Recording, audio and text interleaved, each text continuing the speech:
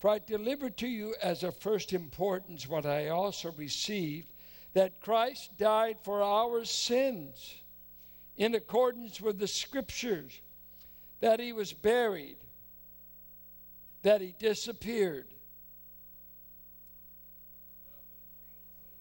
that he evaporated, that he was raised on the third day in accordance with the Scriptures, and that he appeared to Cephas, another name for Peter, then to the 12, the technical name of the 12 apostles. Then he appeared to more than 500 brothers at one time, most of whom are still alive in Palestine, though some have fallen asleep. They had passed away. Then he appeared to James. This is the half-brother of Jesus. Then to the apostles. Last of all, as to one untimely born, he also appeared to me. For I am the least of the apostles, unworthy to be called an apostle, because I persecuted the church of God. But by the grace of God I am what I am, and his grace toward me was not in vain. On the contrary, I worked harder than any of them, though it was not I, but the grace of God that is with me. Whether then it was I or they, so we preach, and so you believe. Paul said these words because of a heresy going among them, that the dead are not raised, that there simply is no resurrection. This was Greek philosophy. It was a teaching of the Greeks that the body is a prison house, and that they would always talk about the immortality of the soul. And that emphasis was this: your body is this cage, and the bird is in it, which is your soul. Because they said the body is evil, matter is evil. So food is evil, the physical. We've got to get rid of the physical. And so they said it just perishes it. You go into an endless dark.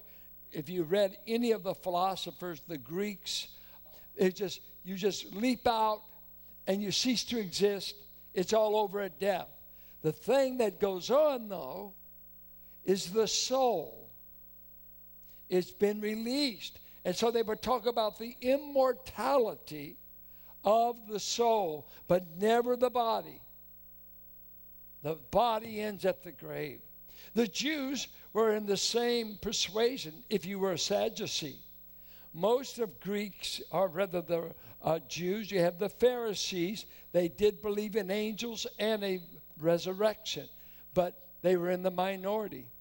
So the Greek world, the Greco-Roman world, the body ends at the grave. Get rid of it. It's like emptying the trash. You don't need it anymore. It's been a liability. It's the soul that counts. The majority of the Jews, no resurrection. If you talk to Jews today, Orthodox Jews, and talk about their resurrection, it'd be very interesting to see the various answers you'll get. And yet, every one of us has to wrestle with this idea of death, mortality. What's the future going to be like after death? Leo Tolstoy said, "My question at the age of 50 brought me to the verge of suicide. I was in despair. And the simple question that was lying in my soul is, what will happen when I die? What will come of what I am doing today or tomorrow? What will become of my whole life? What will it count for? Why should I live? Why should I wish for anything or do anything?" It could be expressed this way, Tolstoy said. "Is there any meaning in my life that the inevitable death awaiting me will not destroy? Bank accounts, barns, accumulation, relationships, all cease, all end at a grave, and nothing will sober you more than to think about Who do I leave what I have to? Tim Keller said, nothing can change the way you focus in life like one word. You have terminal cancer. He was diagnosed with cancer of his thyroid.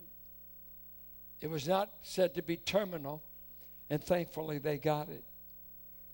But if you want to get sobered up today, let me tell you, you have cancer. And do any of you know that you don't have it? It's in the body. So then you come to face this idea of our own mortality, our own future. And so there's 5 things that we want to see, 5 reasons why Christ had to rise again. There's many more, but let me just pick those.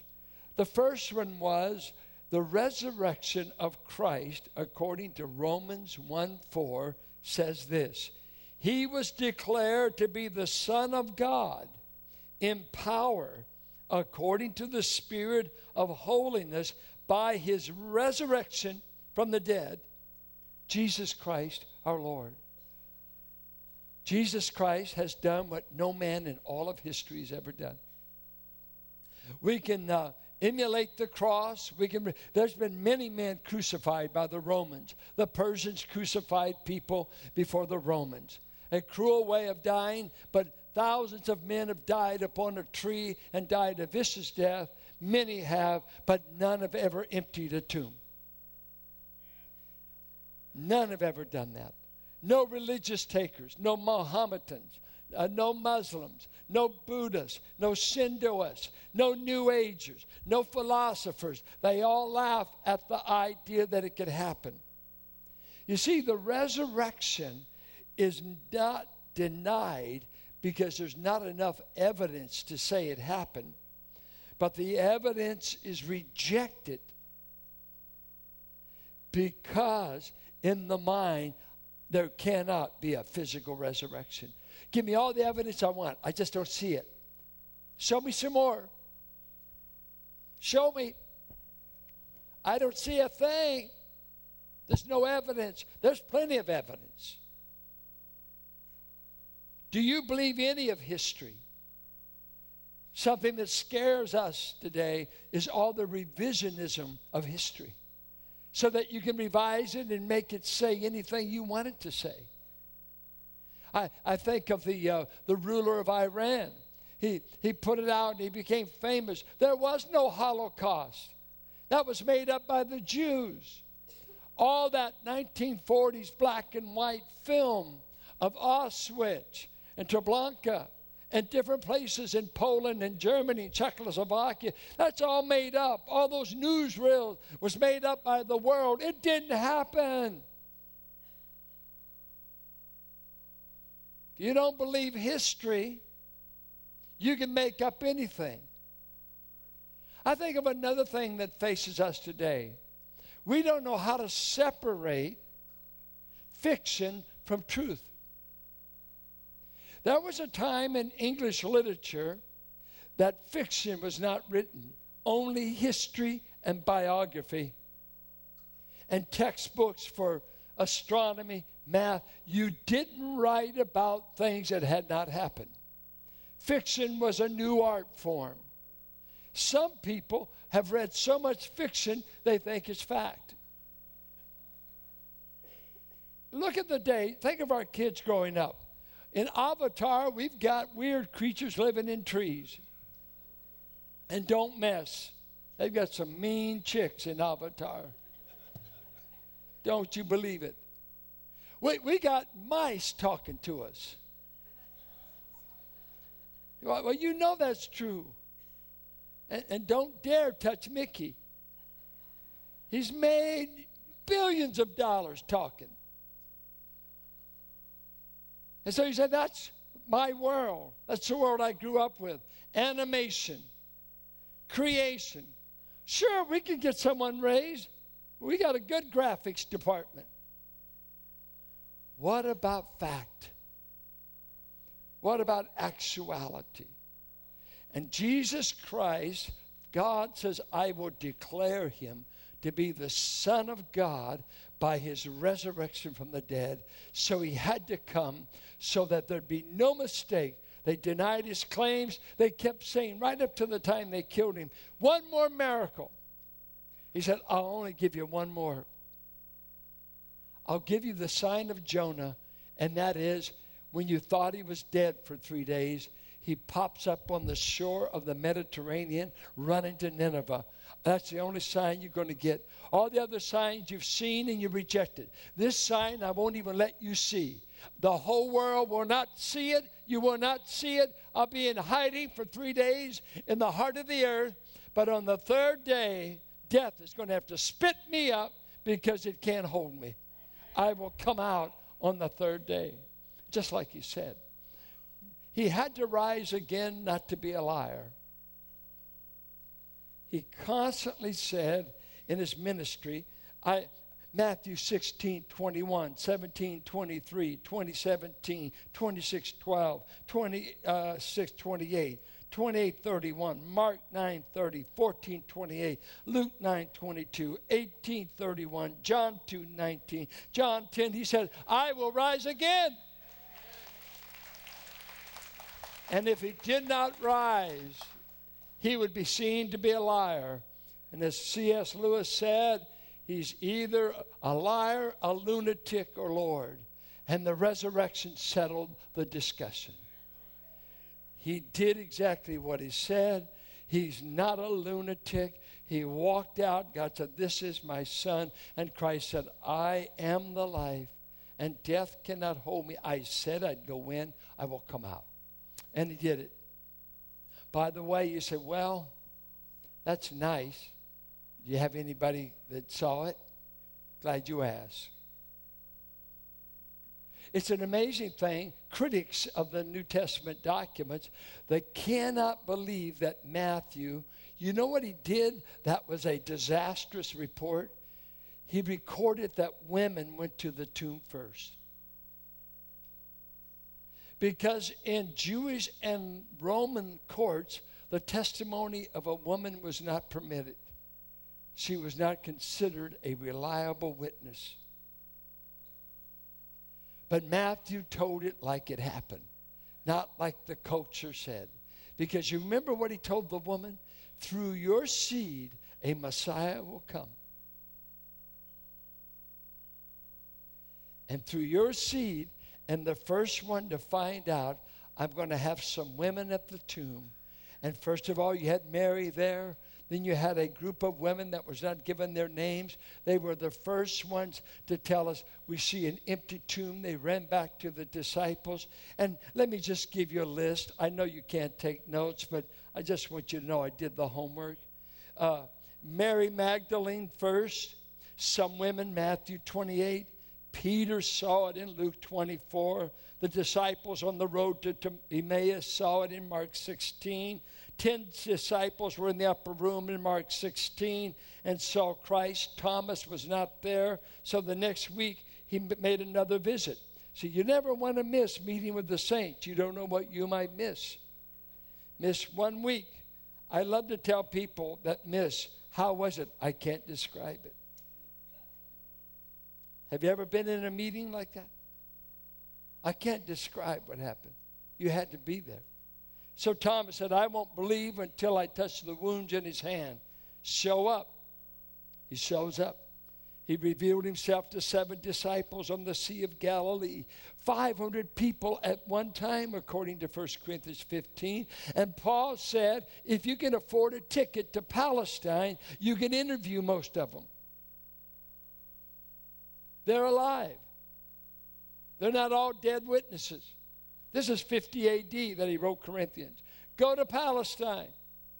500 people at one time. Do you think they would admit that to a court of evidence?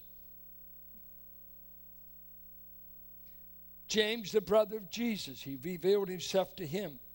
11 disciples on a mountain in Galilee. He told them, I'll meet you in Galilee. Stephen, prior to his martyrdom, what an amazing thing. the first time Christ has ever stood up since he's seated on the throne was for the first martyr. I see Jesus standing at the right hand of God. I wonder if he stands for all martyrs. Paul on the Damascus Road, Acts 9. Paul in Arabia, Acts 20. Paul in prison in Caesarea, Acts 23. Jesus appears on the Isle of Patmos in 90 AD, and he seemed to be doing well. His voice was as the voice of many waters. His hair was white as wool, and his eyes were on fire, and his feet burned like bronze. This was not a decrepit old man after 90 years. He was alive and well, saying, I'm the Alpha and the Omega. He was seen. He was seen. He's no liar. He appeared to many. Jesus had to rise again in order to resurrect you. A dead Savior can't resurrect you. And he said in John 5, if you'll believe in me, I'll give you eternal life, and besides that, I will resurrect you. Matter of fact, did you know that every human being that's ever lived, even the aborted ones, will be resurrected someday by Christ? He's going to resurrect Hitler. He's going to resurrect Mussolini. He's going to resurrect these ISIS killers that killing Christians down in Libya. He's going to resurrect them. They're going to face Christ someday. Every man, every woman, every boy, every girl, every fetus will someday be resurrected by Christ.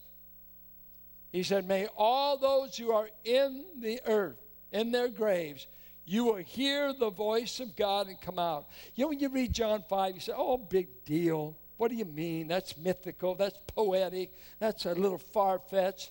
And it's like he says, follow me to John 11. Lazarus, stand up. You've been dead for 4 days. You begin to stink. The skin worms are decomposing your body. Lazarus, come out of that grave. Read the narrative. He got up, walked out. They had to unwrap all the burial garments that was around him. He said, what I did to Lazarus is what I'm going to do to the whole human race.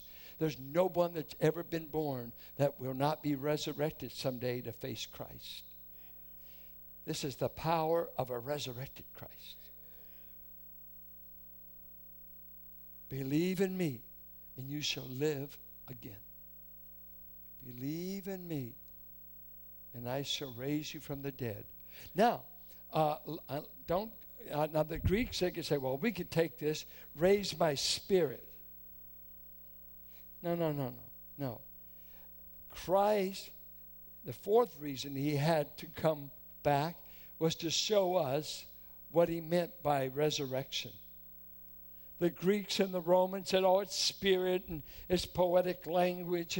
And Jesus said, no, I'm talking about physical resurrection. I will bring the body back. Have you ever asked yourself, where are the bodies that died 2,000 years ago? I just read a National Geographic article that's gross.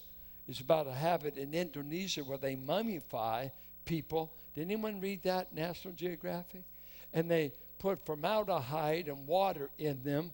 And this one picture in the magazine shows them feeding a mother that had passed away. She's been dead, I think, at 5 years, and they take her meal every night because they think her spirit could ingest the food. They got pictures of all over. They got babies. A baby girl died, looked like she was maybe 2 or 3. They had a beautiful dress on her. They kept her alive in her room where brothers and sisters played in the room, but the corpse is there.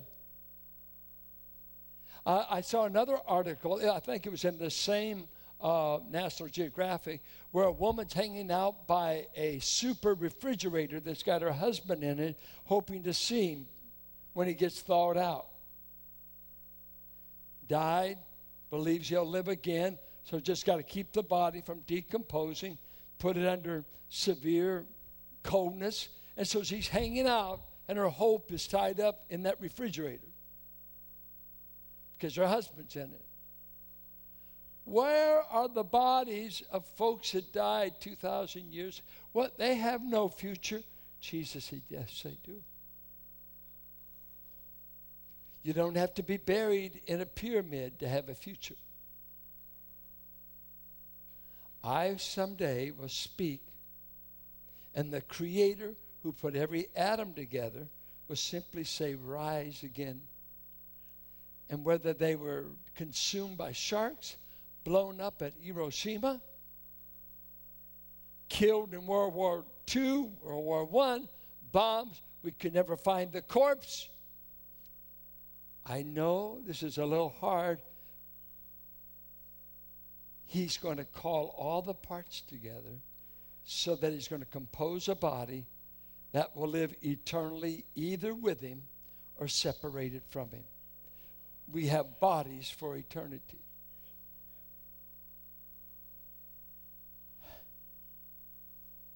What kind of body will it be for believers? The unbeliever will have a real body so that a rich man in hell craved water. That was interesting, Luke 16. He craved water. He could recognize Abraham. He recognized Lazarus, the man that he wouldn't help in this life, a poor man, but he recognized him. The gulf was there, and he could see across it. There's Lazarus. There's Abraham. I'm thirsty. I'm in torment. Please send me a drink. And Abraham said, my son, in this physical life, you never helped Lazarus, but here there's a gulf between us. I can't get across the gulf to give you a drink. You're separated from water for eternity. Water picturing not just physical thirst, but the union and fellowship with God. There'll be none. But we'll have resurrected bodies. Well, what about the saint of God, the child of God, those of you that have received Christ? What will your future body be like? Will you recognize each other? You will. You will recognize each other. You see, Stephen recognized Christ at the right hand of the Father. Luke said that. They recognized Jesus after. He can conceal himself, but they're on the Sea of Galilee. When they're out there fishing with their nets, they come, hey, there's Jesus fixing us breakfast. You'll be able to eat in the brand new body without Weight Watchers. You'll be able to, it's amazing. You're going to kick off eternity with a marriage supper of the Lamb that's going to be a huge feast for all the redeemed. I mean, we're going to start eternity eating. Man, that makes you want to go to heaven. Not really. I'm not that big on eating, but anyway. You're going to eat. They recognized him. They could touch him. You remember when he told Mary, let go of me. You're grasping me. She's holding on. And he said, let go. Let go. I got to go back to my Father. And she didn't want to let it. He said, let go. There's a real body there. This isn't Casper. This isn't some spook that my hand goes. No. We will have flesh and bone, no blood. No blood in a resurrected body. We'll be animated by the Spirit. And this body will be able to eat, to see, to feel, to hear, to sing, to worship. We'll obviously be doing things for eternity besides just sitting around playing harps. We'll be doing something. I mean, I don't know what all it will be. Randy Alcorn's got a book on heaven. It's a great book. You might read that to find out what all we'll be doing in heaven. But Christ was the model. I'm the first fruit. I'm the sample of what it's going to be like. And finally, Christ had to rise again because he's not through doing his work of saving us just by dying, just by being resurrected. He continues to be our intercessor, to be our advocate, to be our shepherd, and to ultimately judge all mankind. That is an awesome thought that we all, I don't care if you believe or not, you will stand before the living God. And I used to think someday I'll come before God, and I had a ethereal view. I figured it would be God the Father. There'd be clouds, glory, and huge court. You know what? According to John 5, the Father won't judge any of us. He's going to let his Son do it. And his Son will show his body. He'll show the wounds that he chose to retain. So you won't have to keep your wounds when you get a glorified body. You won't have to keep all those warts and that half sawn off ear. No, he's going to make you whole. But Christ chose to retain the marks of his love for us. And he says, I will judge all men. I will judge the saints for the works they've done, not their sins. Why will he not judge us for our sins? Because he said we took care of that at the cross for the believer. But those who have never accepted the work of Christ, he will sentence you according to your sins and according to your rejection, and thus your sentence for eternity will be from the one you refuse to accept. You need to ask yourself, what do you say if you get a terminal diagnosis? I prayed with a man today in this service. He said, pray with me. My cousin has been diagnosed with terminal brain cancer, has less than 4 months to live. I said, how old is he? 44. You're going to die. I'm going to die. It's appointed unto all of us to die. Do you have any hope beyond the grave? If the time to believe is now. You just got to say, I need a great Savior. I want hope. I want hope. I want to be happy in this life. Did you know God wants you to be happy? Even the Christians got to pray about that statement. I said, God wants you to be happy. It's God's will. God's happy. He's the blessed God. And blessed can be translated happy. The Sermon on the Mount, blessed is the man that. Blessed is the man. Happy is the man. Happy. Christians ought to be the happiest people on the face of the earth. We ought to be, because we know a happy God, and he's made us happy by forgiving us and making us his child. And guess what? Without being too cocky, it's appointed to me to die, and I'm not trying to rush it.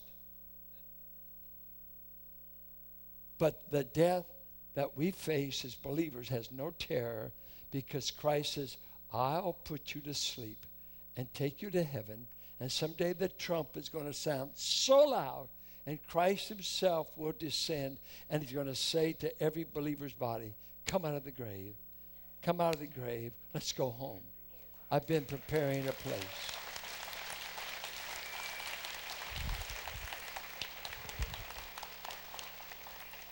Today, if you came here without Christ, it doesn't take a long transaction. Sometimes we refer to the ABCs. Admit you're a sinner. Admit you need a Savior.